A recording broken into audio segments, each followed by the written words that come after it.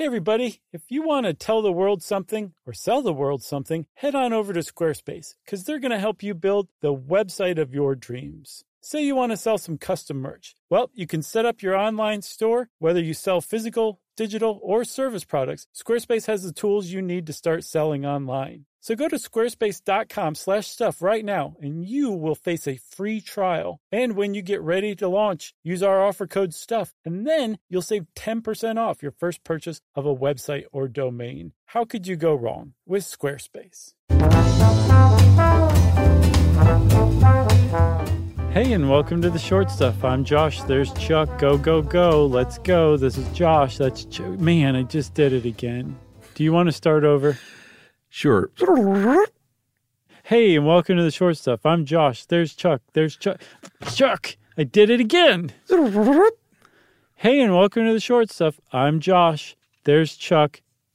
Let's get started. Perfect. No one will ever know. Thank you. So this is put together by our buddy Dave Roos for HowStuffWorks.com, and this is a great one about the @ symbol. Mm-hmm. And I love this stuff. These are the ones that are those nice little dinner party nuggets that you can whip out in 2021. Right. When you can eat dinner with humans again. That's not obnoxious. It's not one of those that makes people roll their eyes. It's a little one where people go, oh, that's a really cool little nugget. Thank you for that. Give me an example of an obnoxious one. Kind of 90% of what we do. I know what you mean, but like, what is it? Give me an example. Because I know what you mean, but I can't put my finger on it. Do we have time? I know this is a short stuff. I can't think of a specific example, but it's also in the delivery too. Yeah, for sure. And the one way you're guaranteed to be obnoxious is if someone says something kind of cool and you go, well, actually. Yes. And then say anything else. There's a life lesson from Chuck right there. Never say, well, actually, to any human. So that's true. Or push your glasses up while you're saying that, right? Right. That's another 2-word combination that's awful, like root canal. Root canal. Yep. Well, actually. Well, actually, what we're talking about is the @ symbol. And in America, we have the most boring name for a symbol that's basically everywhere in the world that has a better name for it than in America. We just call it the @ symbol. It's really functional and functionary, I think. So let's go around the world, shall we, Chuck? Let's start off in Germany. Yes, if you go to Germany, you would call it the Klammeraffe, the spider monkey. Sure. Well, you have to say spider monkey in a German accent, too. Spider monkey. Yeah. In Israel, it's called a strudel. Yeah, sure. Because it does kind of look like a strudel a little bit. What about in Hungary? Well, in Hungary, you're going to go with a kukak or a kuk. I don't know if it's a kukach. Let's go with that. It's a worm. Sounds way more Hungarian. What about in Norway? Norway, it's a pig's tail, which is a grisshall or grishalla. Yes.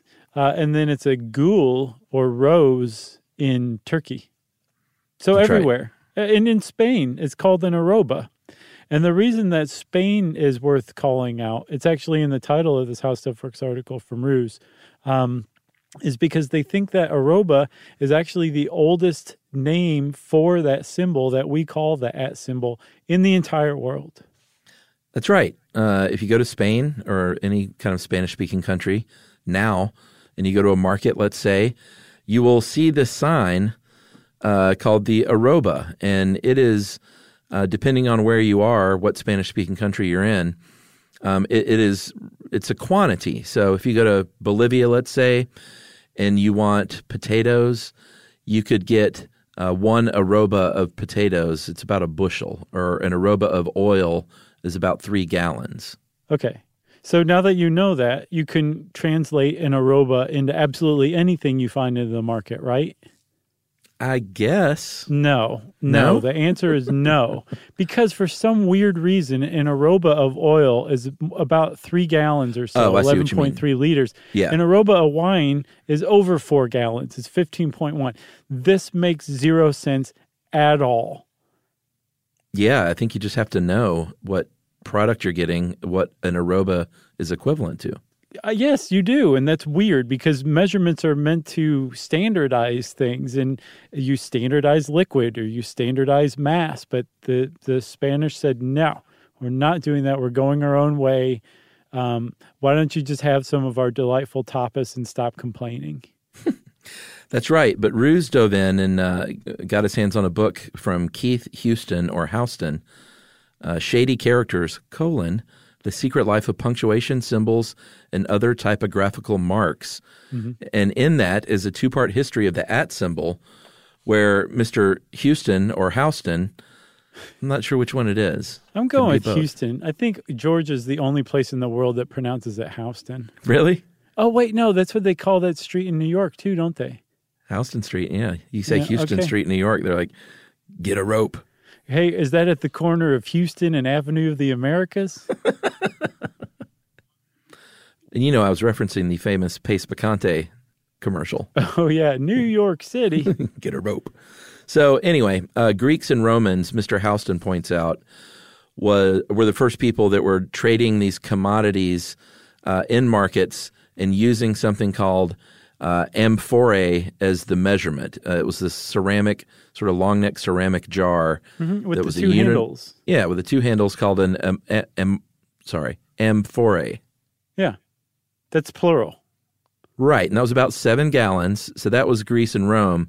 Then the Spanish and Portuguese picked it up for their commodities, but they called it the arroba. They did, but not at first. Apparently, arroba comes from the Arabic for al-rub, which means 1/4 or a quarter. And the ancient Portuguese and Spanish traders worked pretty closely with some of the Moors who lived in the area as well and actually ran the place for about 700 years or more. Get it? Or more? Mm-hmm. And so the Arabic it rubbed off. Al-rub rubbed off onto the Spanish and the Portuguese. I don't know where all this wordplay is coming from. It's making me panic a little bit. But the point is an arroba did not necessarily stand in for amphorae. It meant a quarter of something, or about 25 pounds. And then eventually it somehow made the switch over to be the same thing as an amphora, which again is that vessel that's used for storage, but also a unit of measurement, usually a liquid measurement. And a researcher figured out that somewhere between the Middle Ages and the Renaissance, amphora and arroba became synonymous with one another.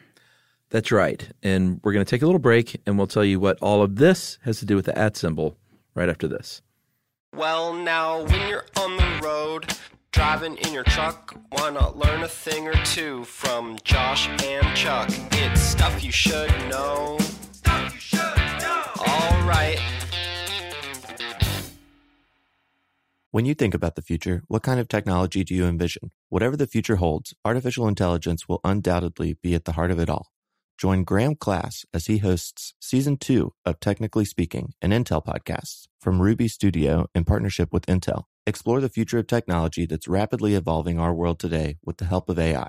There's still so much work and research needed to fully understand the power and potential of AI, and Intel is at the forefront of implementing AI and revolutionary technology that's changing the world we live in for the better. In each episode, Graham interviews the minds transforming medicine and healthcare, retail, entertainment, personal computing, and more, while pioneering new uses for AI in these spaces. Tune in every other Tuesday and explore the latest technology that's changing our world today and creating a more accessible tomorrow. Listen to Technically Speaking, an Intel podcast on the iHeartRadio app, Apple Podcasts, or wherever you get your podcasts. Today's episode is brought to you by Altoids because, let's face it, unraveling the mysteries of the universe is tough work. But with Altoids, your breath will be stronger than a black hole's gravitational pull, more intense than an alien abduction, and more reliable than your phone's battery during a podcast marathon. When it comes to needing intense freshness, Altoids have you covered. Altoids are stronger than your favorite conspiracy theory, more intense than the latest true crime docuseries, and more reliable than a Bigfoot sighting. They're not just mints, they're curiously strong mints. Find Altoids in the checkout aisle. Grab your tin today.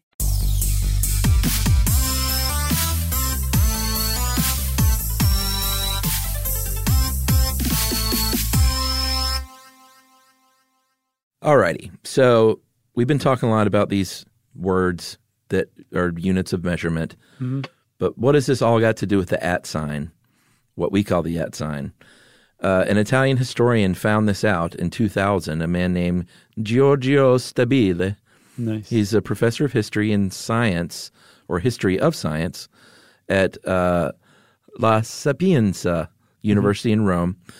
And he found a letter from 1536 that showed the at symbol as used as a shorthand for amphorae. Yeah, It's like, there it is, the first one. Yeah, the guy who wrote the letter back in 1536, Francesco Lapi, he was describing an amphora of wine, but rather than use the word amphora, he used the at symbol. And is that, like you're saying, as far as anybody can tell, that's it. That's the first use of that ever. And then the fact that in Spain that this was the same thing as amphora, it shows that since we know that amphora and arroba became interchangeable, then that we know that arroba is the oldest known descriptor of what we call the at symbol here in the States. That's right. And then here in the States, and we're getting to how it became like a Twitter handle. Yeah, just wait, everybody. We'll get to it in part 3 of this episode. This is sort of a long one for a shorty, but that's all right. It's okay.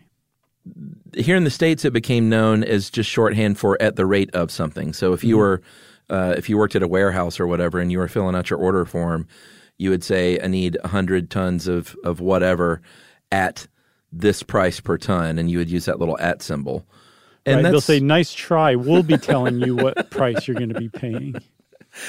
And that's sort of the way it was used in America in our commerce. It was just like, this is at the rate of this, and that's what this little symbol means. And I mean, that's basically what it's always meant in English, at least, or in the United States. And it still is used that way. Yeah, for sure. We never used it to equate amphorae or any kind of unit of measurement. It was just, like you said, at the rate of. But we typically tend to think of the at symbol as a keyboard key, but it didn't make it onto keyboards, as at least in the form of typewriters, until I think around the turn of the 19th century. And typewriters have been around for a while before then, but they were not like the kind of keyboards that we understand now. They only had the letters or the numbers 2 through 9 on them, all of the letters of the alphabet, but they didn't have any room for any kind of fancy at symbol or anything like that. Yeah, the dollar sign and the at symbol came about, like you said, the end of the 19th century. And then in the 1950s, the at sign was made or was added to the binary code decimal interchange code, the BCDIC, which were these 48 characters that were printed on those punch cards, those early computer punch cards. Yeah, they used the word code twice in that. I know, binary coded decimal interchange code. So at kind of made its entree into computing all the way back in the 50s. And then by 1961, IBM used it in its programming code in one of its early supercomputers, the Stretch. So from that moment on, the at sign has always kind of been there hanging around. But it wasn't until 1971 when a guy named Ray Tomlinson, who was working with the Advanced Research Project Agency's first stab at what would become the internet, ARPANET, that it became the symbol that we know and love today, which is the fulcrum that an email address moves up and down on. Oh, man. I love that word. Up and down on? On? Fulcrum. Fulcrum is pretty great. So great. So his job there was to write programs that were going to run on this ARPANET network. And he was connecting 19 computers in 1971.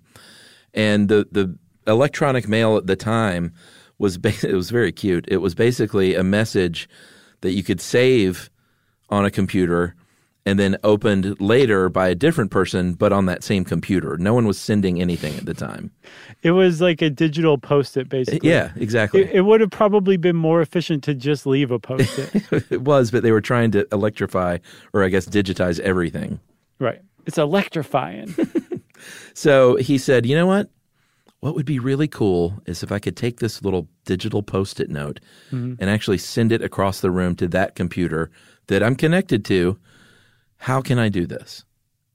So, yeah, he figured out that there was I don't know if an easy way to do it is the right way to put it, but one of the things that he had to establish was how to identify one computer from another as far as, the protocol was concerned. And so he came up with email addresses, basically, what we would call email addresses today. He inserted the @ symbol basically for a couple of reasons. One, it already made sense as @ because it was at the rate of. So @'s right there in the thing the symbol stands for. So it's not like some big stretch of the imagination when you see that. Yeah, he just meant this computer to go to that one at that one over there. Or this user at this computer, exactly. Something like that.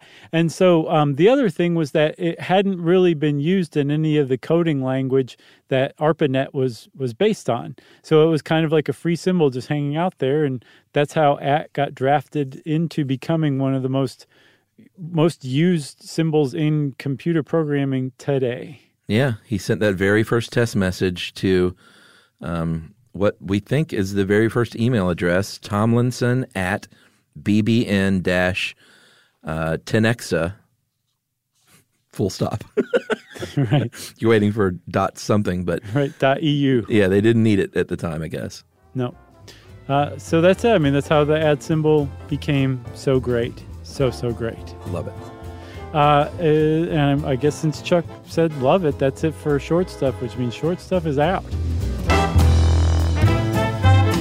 Stuff You Should Know is a production of iHeartRadio's How Stuff Works. For more podcasts from iHeartRadio, visit the iHeartRadio app, Apple Podcasts, or wherever you listen to your favorite shows.